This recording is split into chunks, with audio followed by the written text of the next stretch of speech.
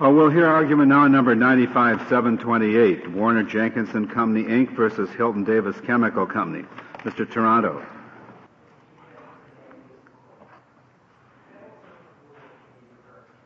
Violates two aspects of the fundamental principle that it is up to the patentee, through its own drafting and through the available PTO processes, to define its patent boundaries before the patent issues, not later in an infringement action.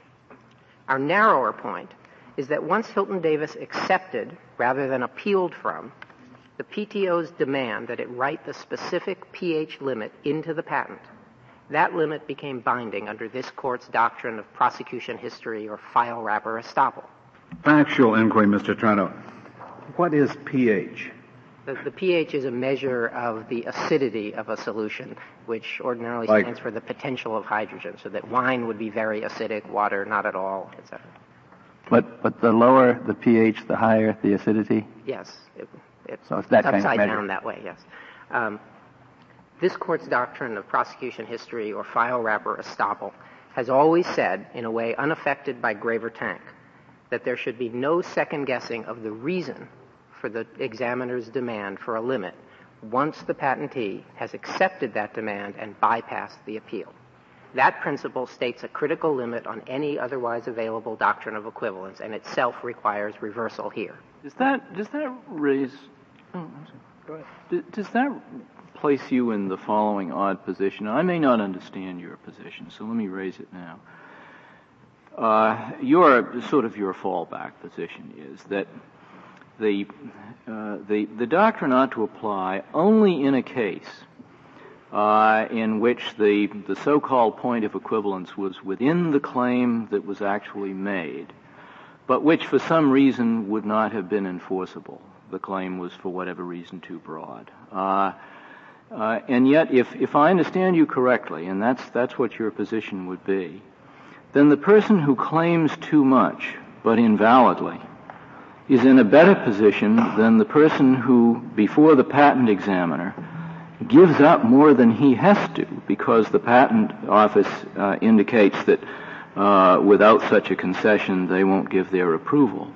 And doesn't that present a sort of an anomalous position that the person who goes the whole hog and more is going to end up in a better position than the individual who concedes too much simply to get the patent through? Well, I think that the fundamental point is that it's in the PTO that the process of negotiating about proper breadth both can and does take place. If someone comes in, as applicants have a inherent incentive to do, and seek broader coverage because it gives them greater rights and more opportunity to exclude the world from something, then a process takes place. In most cases, the examiner will reject an initial application, and there is a discussion about why. Here, there were, I think, 2 or 3 rejections of the initial application, basically because of the obviousness of the filtering of these dyes. But then, as I think is indicated at pages 103 and 107 of the Joint Appendix, as Hilton Davis's description of its interview with the examiner shows, Hilton Davis went into the examiner, and the examiner said, okay, now I'm persuaded that if your pH is above 9, it won't be obvious anymore. But he also said, make sure the pH is above 6. And he pointed specifically to the specification, the part of the long disclosure that says, here's where we say what we know works. So it is, in fact, apparent in this record why the examiner said 6 as the lower limit. And the Federal Circuit just missed that. Now, it I think, would generally be true that a patentee, I'm not sure I understood exactly the Well, I think it's still the case, accepting everything you say, as I understand your position, it's still the case that when the PTO is perhaps asleep at the switch, and it lets a claim through which in fact is broader than would ultimately prevail, that is the one case in which, in your fallback position, the doctrine of substantial equivalence would be recognized. Is that correct? Well, that's right. If the narrower ground, the prosecution history estoppel ground, in this case applies only where there's a rejection of a broader claim or a claim that then introduces a limit, and the patent applicant has bypassed the appeal mechanism for challenging that. There are other situations where there's a potential estoppel without a rejection and amendment, where the applicant says something to put the world on notice that he interprets his claim in a particular way. That's not this case.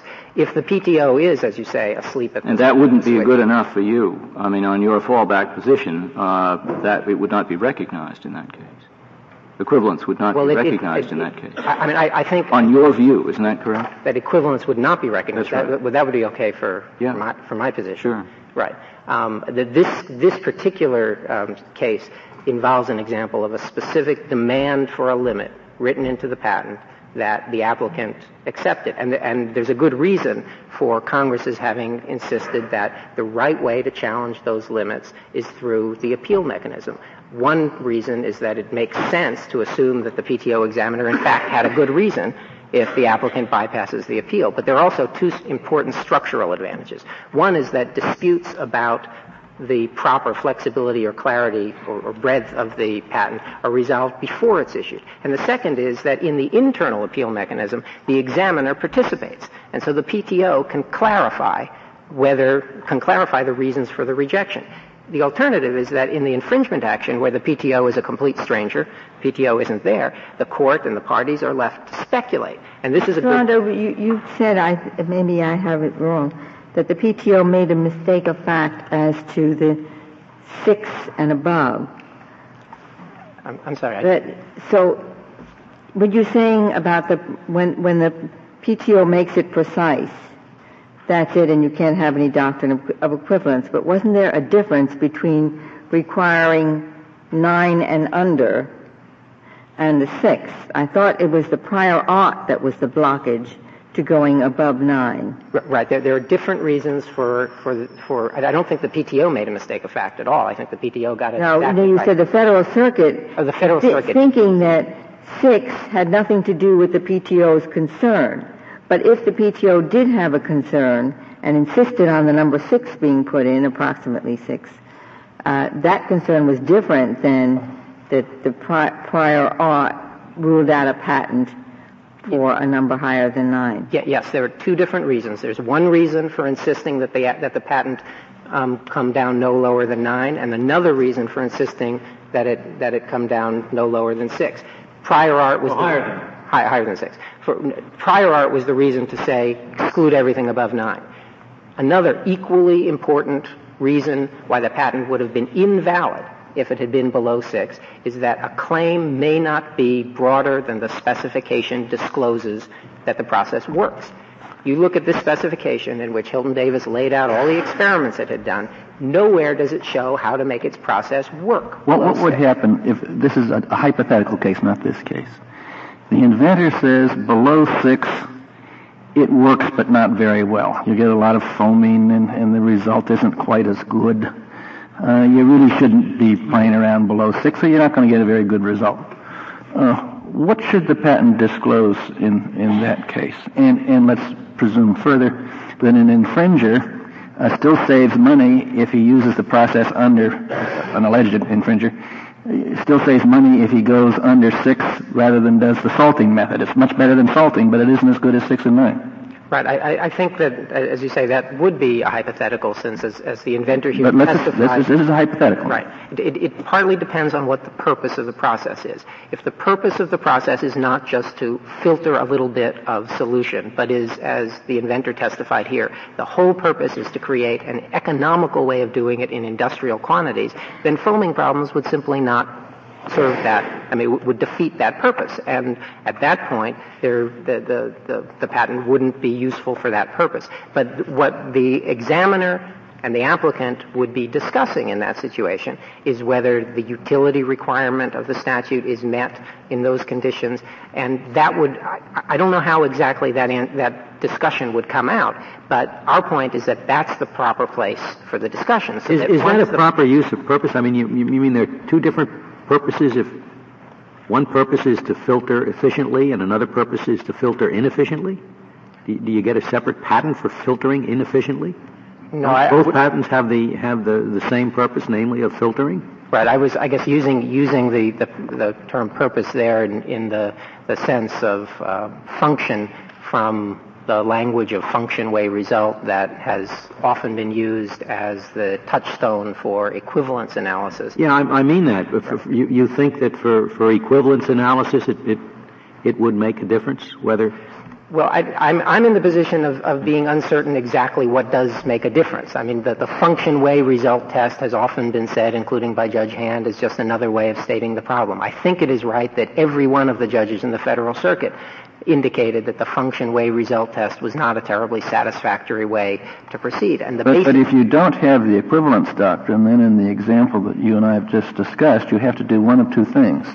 Limit your patent to the most efficient range, or B, and suffer infringers, and suffer alleged infringers, or B, expand the patent to an inefficient zone. Right, and it seems to me the equivalence doctrine protects against that. Well, then let me try to answer that. What I meant to say is that there wouldn't be a bar on getting the extra range just because it's inefficient.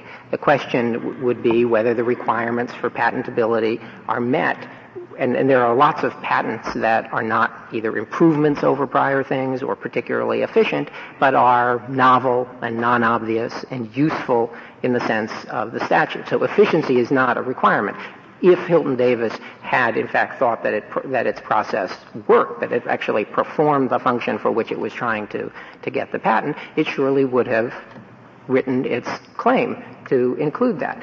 By bypassing... Mr. Trump, on your fallback position, where you're talking about the PTO insisting on a limit, how much kind of analogy to legislative history are we letting ourselves in for there? Is it always perfectly clear why the PTO does what it does?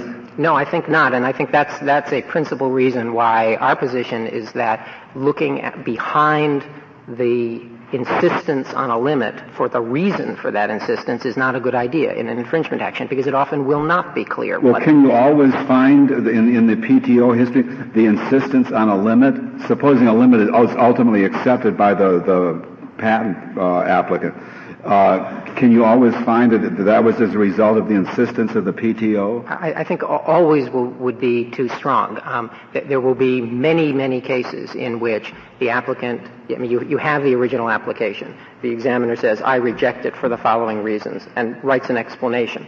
So that the task of interpreting those documents to see not what the reason for the rejection is, but that there was a demand in order to obtain the patent for a certain limit to be placed in. That is something that, like other kinds of textual interpretation, sometimes will generate disputes, but very often will not, as here it did not. It's another thing entirely to look behind. Once you've concluded the PTO said there must be this lower limit, there's no dispute about that, to then second guess whether the PTO should have insisted on that limit by re-examining the reasons. And what happens, I think, is when you don't have the PTO there as a party, which you would in the internal appeal, in the infringement action, you have mistakes being made. The Federal Circuit here simply ignored. Mr. Toronto, perhaps I should ask your opponent this rather than you, but if it was essential that there be a lower limit on the pH, how can it be that the injunction takes away the lower limit entirely?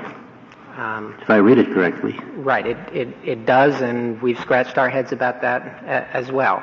I think what happened as a factual matter is that independently of Hilton Davis, Warner-Jenkinson, before it even learned of the patent, figured out how to do this process with a different chemistry that made it able to use the lower pH. At the time, Hilton Davis... See, the puzzling thing about it is the Court of Appeal seems to think 5.0 is equivalent to 6.0. That it makes no scientific difference. But then the district court seemed to think 0.0 would also be equivalent. Is that a fair reading of the fact they granted that relief? I think that is a fair reading of what the district court did, yes. Now, our broader point is that, in fact, the erasing of a limit that was imposed in the PTO after internal correction mechanisms are bypassed is really only the most extreme application of the Federal Circuit's broad doctrine of equivalence, which suffers from the same basic problem. It broadly undermines the statute's fundamental decision that it is in the PTO that patentees are supposed to define their asserted inventions, with any needed breadth and flexibility of language to be negotiated there, so that the resulting patent has boundaries that have been approved by the PTO and that give reliable notice of the monopolized territory. What does that do to Graver and to the cases that it relied on going way back into the 19th century? Well, let me talk about Graver in particular. I think that the principle of the statute can be summarized as a principle of disclosure through approved claims.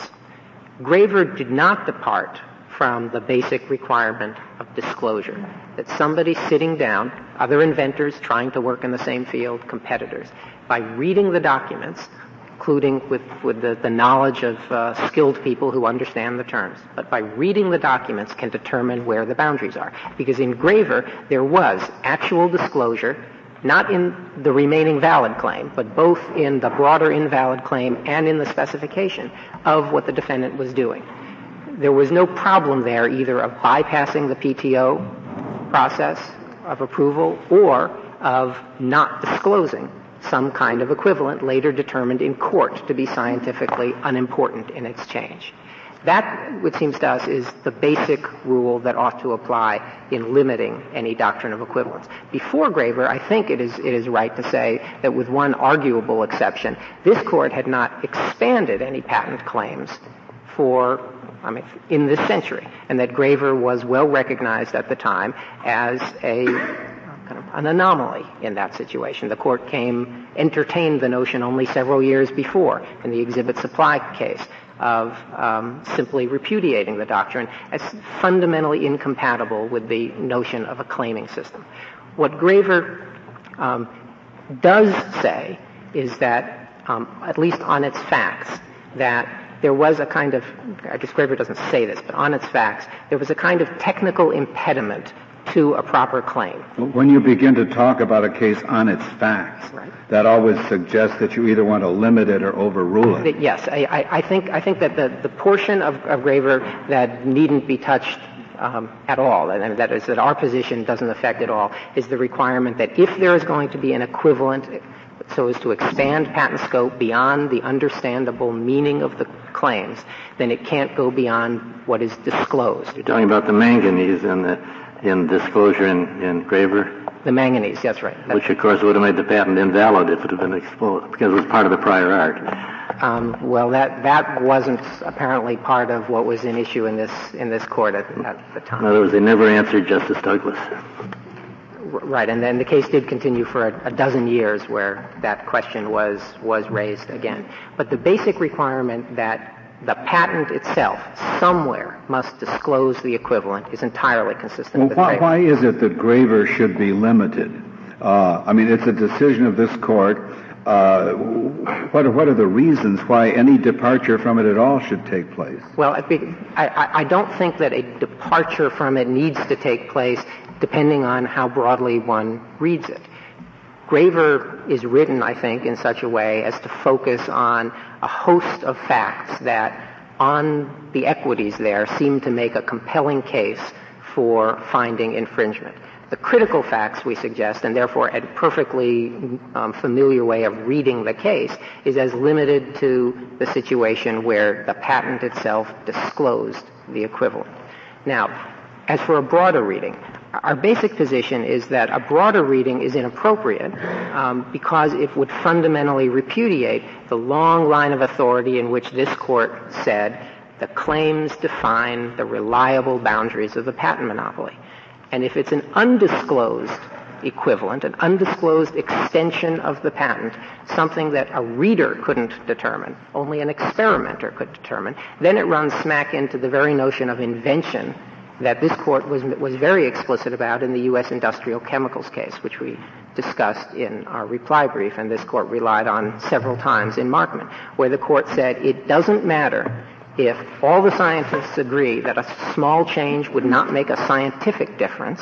It doesn't even matter if the patentee knew that small change would not make a scientific difference. The patentee didn't say so, and it's only what the patent asserts as the invention that's the protected. But that was decided several years before Graver. Right, but Graver is entirely consistent with that, and what we're suggesting is that Graver is properly read as consistent with that, rather than a broader version which would say that every other inventor, every competitor, when reading the patent, has not only to understand its terms to know where the boundary lines are, but also has to undertake experiments to see whether a change, a 10-factor change of the pH from 6 down to 5, would change the functioning of the process. So if the counsel cannot foresee every possible circumstance in which this invention could be used, and a new circumstance arises, one that the patent office had thought it wouldn't work. They didn't think a cylindrical tank would work on mountaintops, or that this would work at a low pH. And they were wrong. The invention works at that low pH, or on the mountaintop. The patentee is just out of luck. Well, how can counsel foresee everything? Well, counsel can't foresee everything, but the patentees themselves have a number of protections. One is they can amend their or file continuing applications while the original application is pending if they learn more doing the experiments. Section 102 of the statute says to patentees, even if you've gotten your patent, you basically have a 1-year risk-free period to do more experimenting. Figure out if you should expand it. And during that 1 year, your patent won't be used as essentially prior art against you. You can then go back, and if you've done something new, write a new patent. And of course, you have the reissue process, which Congress wrote specifically for the purpose of saying, if you made a mistake when you wrote your original patent, come back and broaden it, but subject to certain conditions. 2 years, and others who are using the same thing have intervening rights protection. What the doctrine of equivalence does in its broad form is to say that all patents are subject to in-court redefinition through scientific testimony, and that fundamentally defeats the clear notice function of the claiming system. If I may reserve the balance of my time. Very well, Mr. Toronto. Mr. Wallace, we'll hear from you.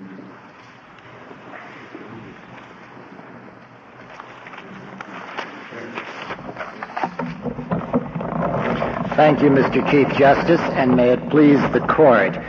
In last April's decision in Markman against Westview, this Court recognized that the scope of protection afforded by a patent grant is defined by the claim or claims. Yet, in the Graver Tank decision in 1950, the Court rightly noted that outright duplication of a patented invention is rare. So the difficulty that the courts have faced over the years is how to protect the substance of the claims against misappropriation through trivial or colorable or insubstantial substitutions, however you want to call them, without depriving the public of the notice to which it's entitled and without enlarging the claims in the course of litigation. That is the dilemma. And I think it's helpful also to think of it in terms of the statutory policies. How can inventors be given adequate incentive to make the disclosures under the patent system that contribute to the advancement of science and technology? Well, if we assume, Mr. Wallace, that there should be a doctrine of equivalence and that the pH 5 procedure here probably should qualify under it, what should be the division of function between the judge and the jury? What should have happened here in the trial court, in your view? Well, we spoke in a very qualified way, and only one footnote of our brief, footnote 3 to that, because the Markman decision was pending before the court at the time we filed, and we felt that that would shed considerable light on it. And in light of Markman, which has now held that it is exclusively within the province of the court to interpret patent claims so as to define the patentee's rights against literal infringement, it really would be incongruous to adopt a different rule to define the rights against non-literal infringement. To the extent that this is, and we think it is to a great extent, a matter of interpreting the scope of the claims, it is similarly, in our view, a matter for the judge to do. What is left then for the jury in coming to the ultimate conclusion of infringement? I don't see that anything is left.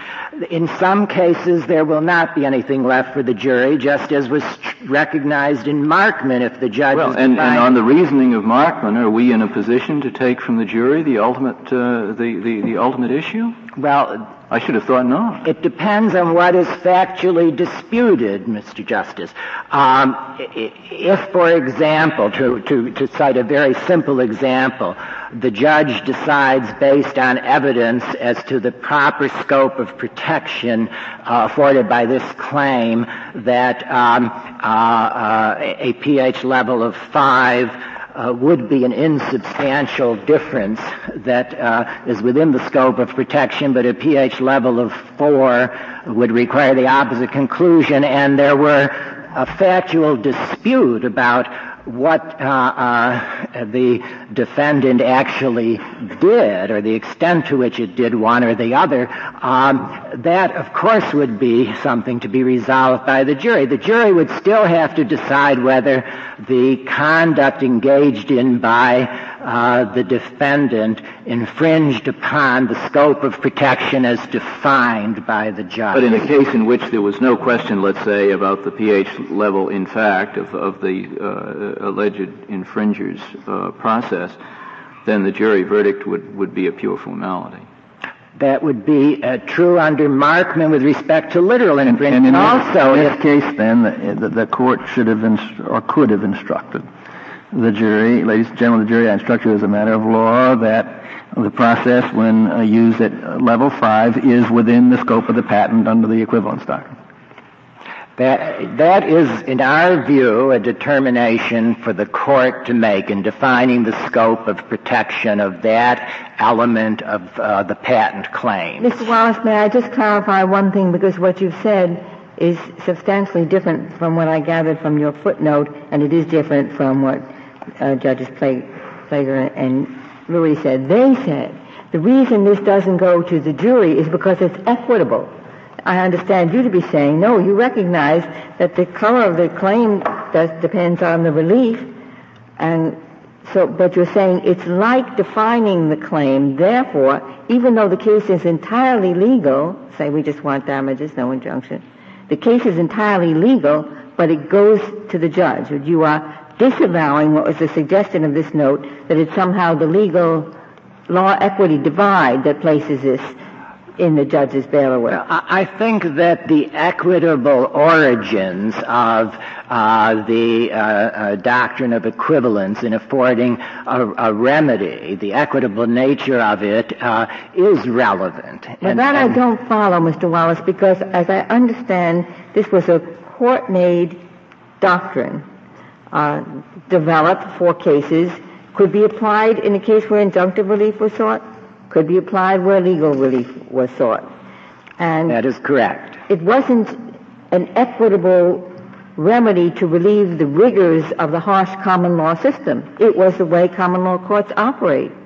They had a doctrine, and they applied it. Well, we recognize that the doctrine has been applied in what used to be considered common law causes of action for damages for infringement. And Astoria, I take it, is authority for the fact that it always was. And these are the reasons why I stated our position the way I did, that this is largely a matter of claim interpretation, which is the first thing we said in that footnote. We also mentioned the equitable nature of the doctrine, but we're not saying that when there is a factual dispute about what the alleged infringer did, that is not a matter for the jury. May I ask this question, Mr. Wallace? What is the government's position with regard to, assume the judge is going to make the decision now, does the equivalence have to have been apparent to a person skilled in the art at the time the patent issued or at the time of trial?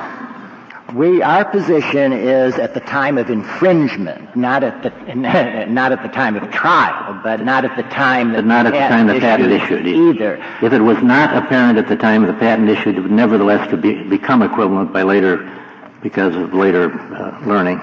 Because that's right. It could still be just an insubstantial substitution. We give an example in our brief. So the infringement action, say you have continuing development, it might be that at one time 5 would be equivalent, a few years later 4 might be equivalent, and today you would have no lower limit. That could very well develop. Well, the utility of the doctrine is whether somebody at the time of the alleged act that infringes is misappropriating what the patent has granted to the patentee to assure the commercial viability of his invention in return for disclosing it to the public. And that depends on what someone knowledgeable in the state of the art would recognize to be a substitution at the time that the infringement occurs. Mr. Wallace, do I understand that the United States is attempting to persuade other nations to adopt something equivalent to the doctrine of equivalence? And if that's correct, what is the definition that the United States is recommending to the rest of the world? And how does it differ, if it does, from the Federal Circuit's decision here? In our negotiations, we've pointed to the doctrine as developed in this country, and so far as I'm aware, have just said that something comparable as it would fit within your particular system should be recognized in order to afford the protection. And one of the amicus briefs in this case, the brief for Chiron Corporation, cites a very recent decision in Japan, which for the first time recognized and applied a doctrine comparable to our doctrine of equivalence, but it's very hard to equate our system that involves examination in the patent office with other systems which may not. I believe my time has expired. Thank you, Mr. Wallace. Mr. Schmidt, we'll hear from you.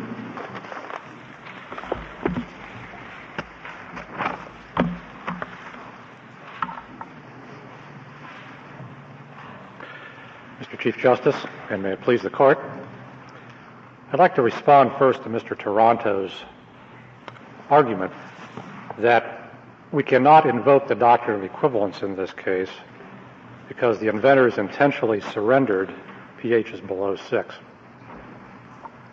I think if we look at the record in this case, we find one peculiarity.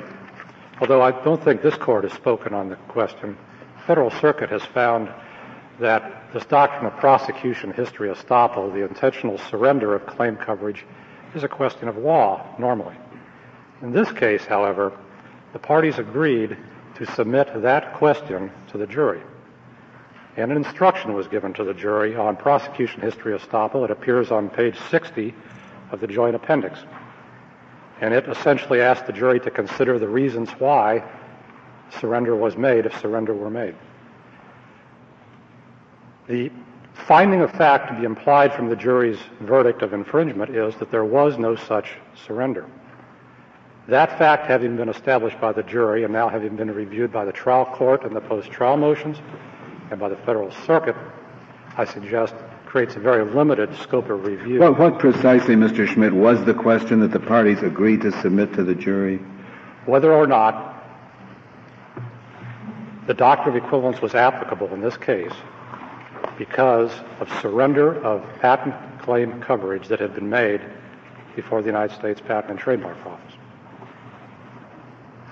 And in the instruction that was given to the jury, the trial court defined what prosecution history estoppel was, that it precludes a patent owner from obtaining a claim construction through the application of the doctrine of equivalence that would resurrect subject matter surrendered during prosecution of a patent application.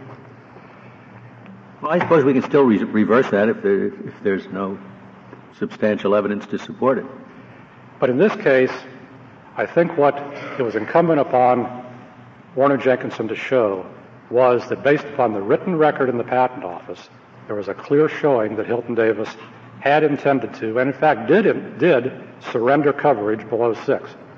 The only evidence we have in the written record of the Patent Office is that Hilton Davis was attempting to distinguish from the prior art that showed a pH above 9.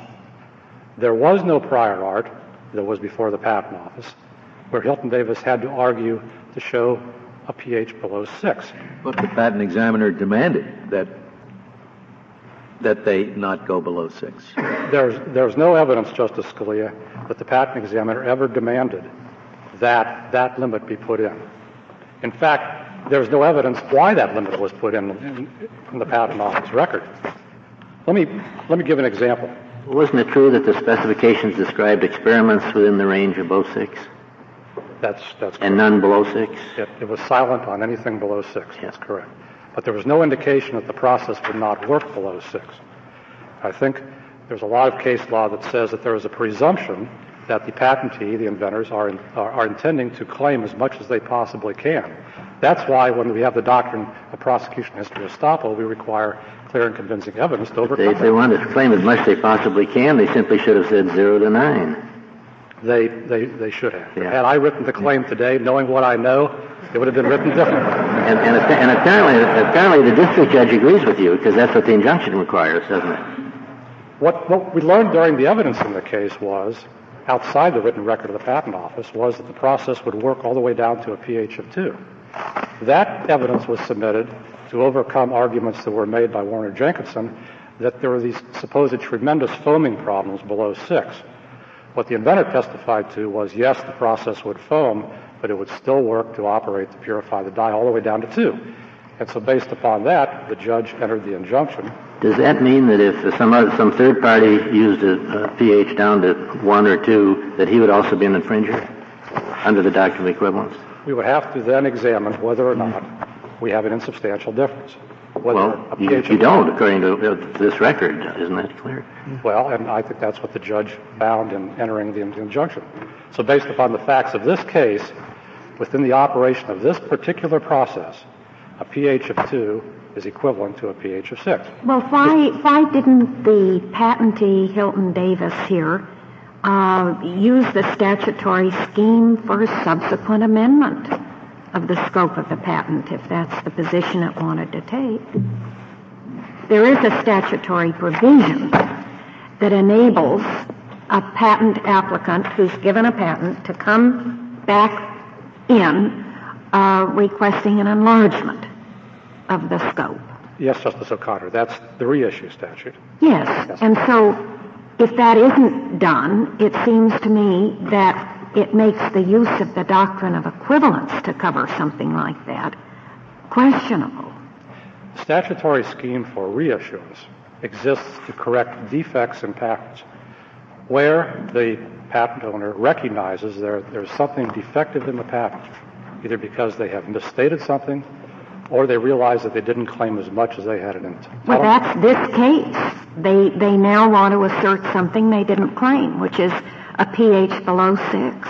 But the difference in reissuance is it permits you to enlarge the scope of the claim within the 2-year statutory period. The doctrine of equivalence operates on a different premise, and that is that you're not enlarging the scope of the claim. All you are doing is substituting equivalence for what you have literally claimed. If I may provide an analogy. Synonyms.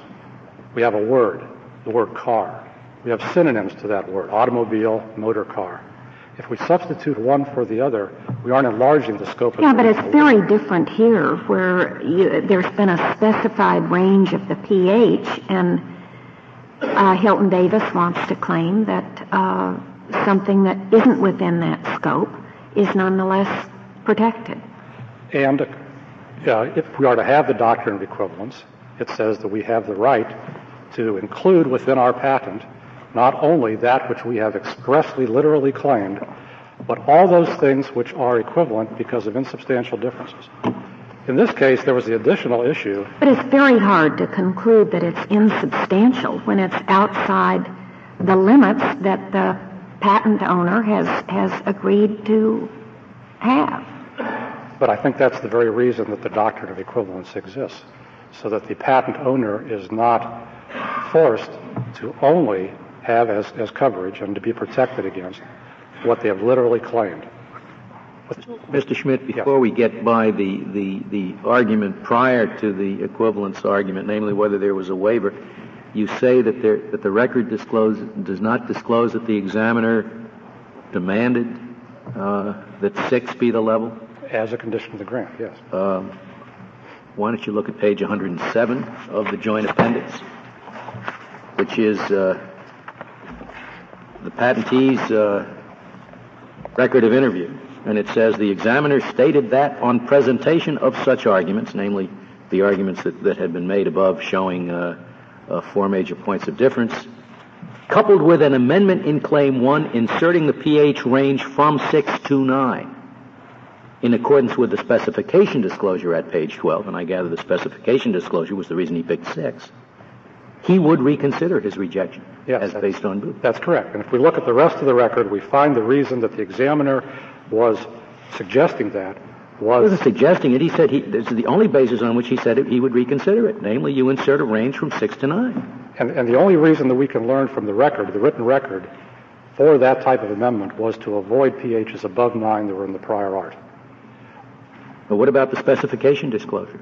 Specification did disclose 6 and up to 9. But the so question here... That's what he was basing it on. And doesn't the patent have to comply with the specification? What the claim has to do is it has to enable a person of ordinary skill in the art to practice the invention. And what we have here is the examiner suggesting the 6 be put in to be absolutely sure that enablement requirement was met. Well, you're saying he suggests it be put in. His only agreement to reconsider has as one of its conditions inserting the pH range from 6 to 9. I mean, you can call it a suggestion if you like, as long as you say he suggests that unless you do that, he won't reconsider it. But if we look at the rest of the written record in the case, we find that the only reason that any pH limitation was being put in was to avoid the prior art and to provide this enablement function. Well, the other side said there's another reason. That is that the specification has to comply with the patent.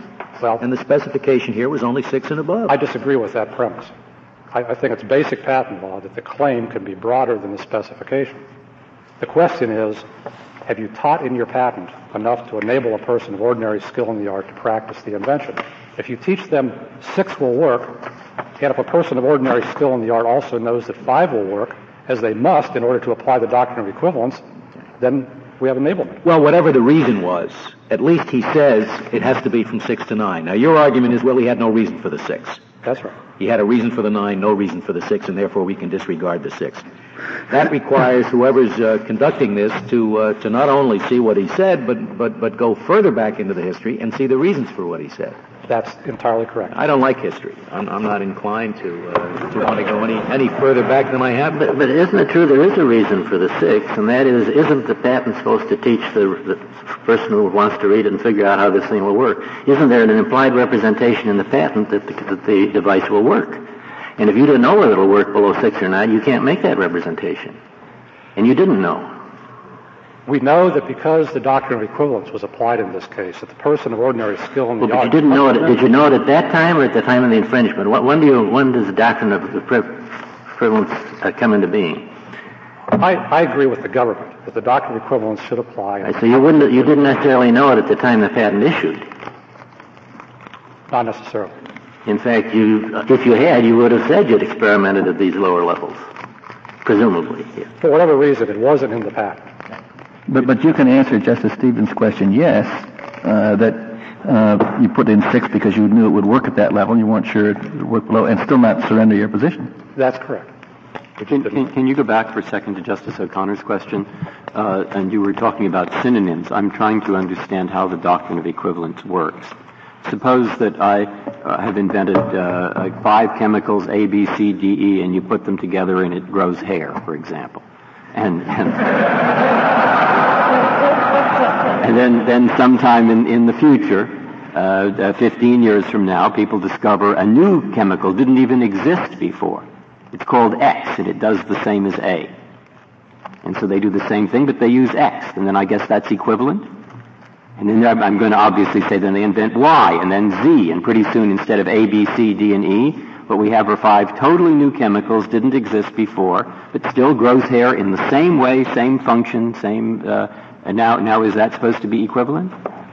I think we apply the same test. All right, if that's so, you see, I think the lawyers on the other side are arguing, my goodness, we're supposed to advise clients, and we have no idea how to do it.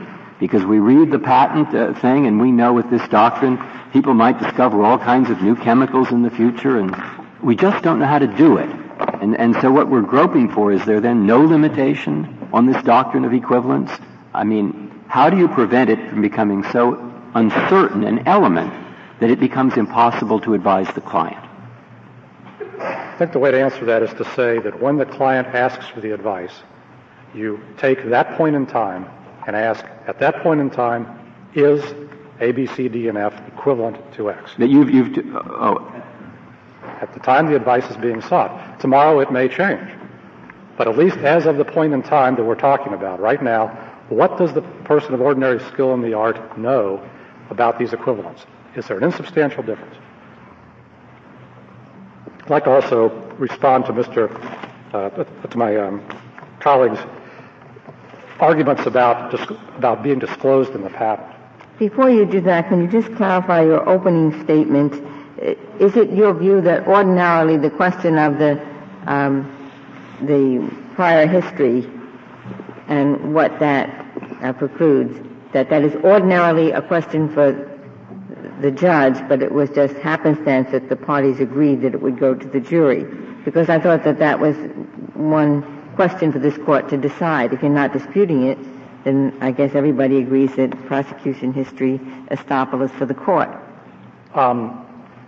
I think my point was that I couldn't find that this court had spoken on it. The Federal Circuit has, and has said that it's a question of law, and that's the rule that we've always followed. But in this case, because it was submitted to the jury, then we treated it as a question. Right, but you don't dispute that the rule is prosecution history estoppel is a question for the court? Yes. Okay. But it's not an issue that we have to decide in this case. I don't believe so, no. And would you concede that it was even within the question that we took?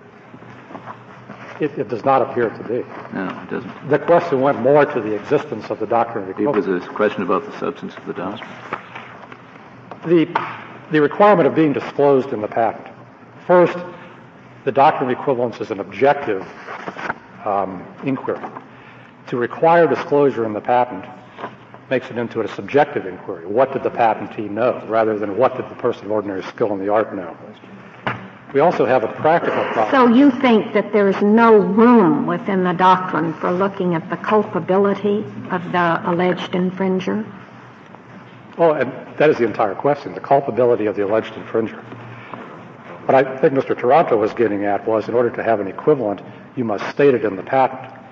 And that's what I'm disagreeing with at this point. There are hundreds of thousands of issued patents that are still active, many more applications that have been filed, which cannot now be amended to put those types of equivalents in. You would be depriving people of many, many expectations that they would be protected for equivalence. On the other hand, there ought to be some reasonable limitation to its use so that it isn't dredged up in every single infringement case. And as appears to be the case today. What I think Graver and some of its predecessors tell us, it's available for use in any case where there's no literal infringement. But there are limits. One of the limits we've talked about is prosecution history estoppel. There is another limit that you cannot claim equivalence that would cause you to run into the prior art, that is, to invalidate your patent. There are limitations inherent in the operation of the doctrine of equivalence itself. Only insubstantial changes qualify. I might analogize.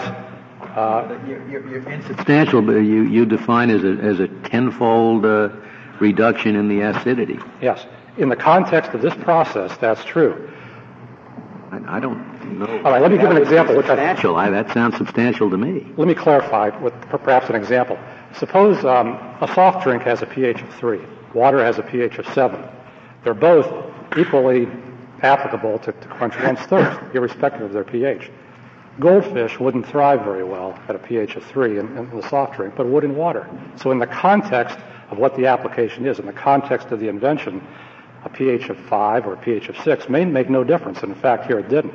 In other contexts, a slight change in pH may make a lot of difference. pH was central enough to the invention that it was specified.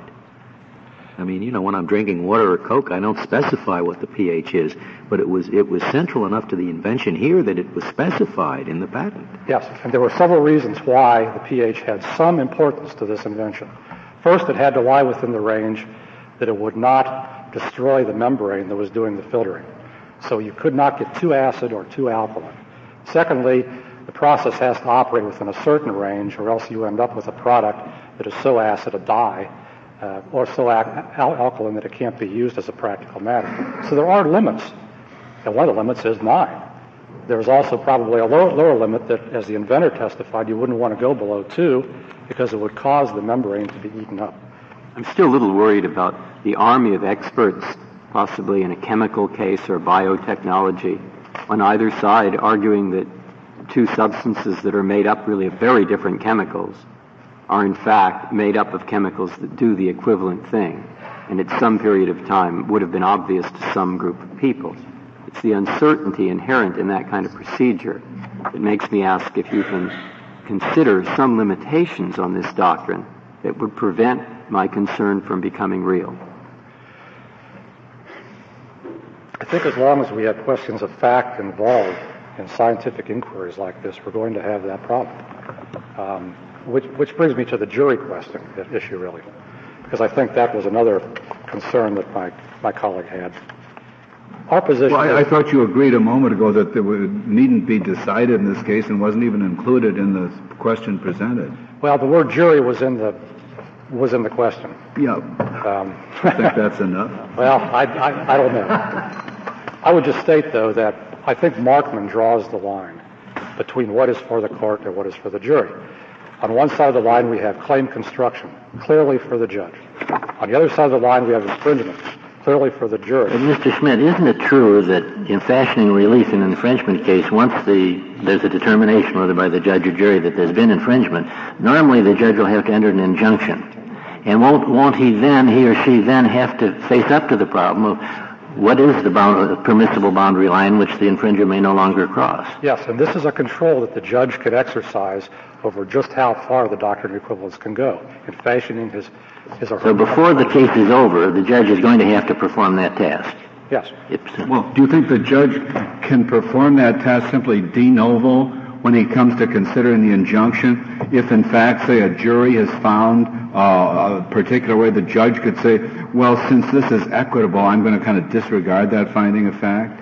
I don't think the judge can do that. But I think, like what happened in this particular case, where the jury came back with a finding implied that a pH of 5 was an infringement, and the judge took the limit all the way down to 2, he is going beyond what the jury did. But I don't think he can ignore a factual finding by the jury.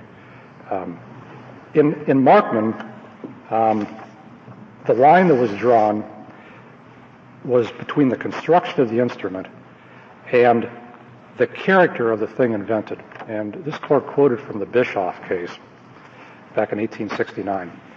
On one hand, we have construction of the instrument. The character of the invention is really the heart of the invention, as you stated in Markman. How it functions, how the way in which it does it, the result that it gets. That's the distinction that's being made. In Royal Typewriter, which was talked about in the Graver case, Judge Learned Hand said that a patent is like any other legal instrument, but it's peculiar in this that after all aids to interpretation have been exhausted and the scope of the claims has been enlarged as far as the words can be stretched, on proper occasions, court may make them cover more than their meaning will bear, for at times they resort to the doctrine of equivalence. That's what distinguishes, I think, between judge and between jury. The doctrine of equivalence, I submit, I think is more vital today than it's ever been. There was a time when an inventor could go out in the barn and cobble up an invention. Today it requires so much expense and so much risk by companies, particularly in the biotechnology area, to come up with inventions that they need the protections the doctrine of equivalence affords. And I urge this court to affirm the Federal Circuit, who sees these cases every day. May I ask you just one last question? We talked earlier about culpability being relevant. Yes. What about designing around a patent? Is that a plus or a minus? It's a factor to be considered. And which way does it cut is what I'm asking. What the Federal Circuit teaches us, as implied from Graver, that if a patentee, or if an accused infringer makes an attempt to design around the patent, there is an inference to be drawn by the trier of fact that they have attempted to incorporate substantial changes. It's merely an inference. So it's merely one factor that can be considered in the whole... I'm still not quite clear whether you're saying it's a plus or a minus. Is it a factor that favors the infringer or favors the patentee? It favors the infringer if they make the attempt to design around. And that's clear from the Fifth Circuit model instruction. The Fifth Circuit has approved a model instruction on infringement, and it does say that designing around is a factor in favor of the alleged infringer, just as copying is a factor in favor of the patentee. That's true. That's true. I didn't mean to imply from culpability that the subjective intent of the infringer should be a factor. This is an objective test, and whether or not the infringer intended to infringe or did not intend to infringe is irrelevant, as I think Kiwani Oil teaches. The irony is he tries to get something that's commercially useful and as close to the patent as is lawful. Then that's designing around in a way, and another way it's copying. I mean, the line between the two is kind of fuzzy. And what the infringer must do then is to make substantial changes, which I think benefits everybody, because now instead of little incremental changes, you have big changes in technology, and I think that benefits everyone. Thank you very much. Thank you, Mr. Schmidt. Mr. Toronto, you have 2 minutes remaining. If I could make a couple of quick points. The estoppel point, I think, set out at page 28 and 29 of our petition is, I think, widely recognized as the single most important limit in defining the scope of the doctrine of equivalence. But it really wasn't in the questions presented. I mean, that's the major problem I have with that issue. Well, I guess we intended it to be in the question presented. The question presented said whether infringement should always be available based on a mere finding of substantial difference. We said no, and the primary limit we suggested was prosecution history estoppel as part of 28 and 29. This is in your petition? Yes, on pages 28 and 29. Even though the accused product or process is outside the literal scope of the claim, I don't see where it refers to prosecution history. Right, it did not use that label. Prosecution history estoppel comes up only when you have a defendant's product that is outside the literal terms of the patent. Otherwise, there's nothing to estop. Otherwise, you have literal infringement. So it is, in every text, the essential limit in defining the scope of the doctrine of equivalence. The important thing that has happened now to the doctrine of equivalence is that it has become the rule rather than the exception. What that means is that under a substantial differences standard, other inventors who often do make important incremental changes working in the same field don't know where the boundaries are that they can work. And here a boundary was set at 6. The examiner explicitly at page 107, referring to page 22 of the Joint Appendix, said the reason is that's all that's enabled in the specification, exactly as in all of this court's prior cases. But there's no disagreement on the estoppel history question as in the abstract. The way you assert it's presented here, both sides agree there's such a thing as estoppel history. They just disagree as to whether such estoppel occurred here. And I don't think so. I think there are two fundamental legal disagreements. The Federal Circuit said we re-examine the reason, and then it said we discount all reasons except prior art. Those are legally incorrect, and if we change those and say the reason doesn't matter, there was a demand, and second, that even if you do look at the reason, invalidity for overbreadth is no worse than prior art. Thank you, Mr. Toronto. The case is submitted.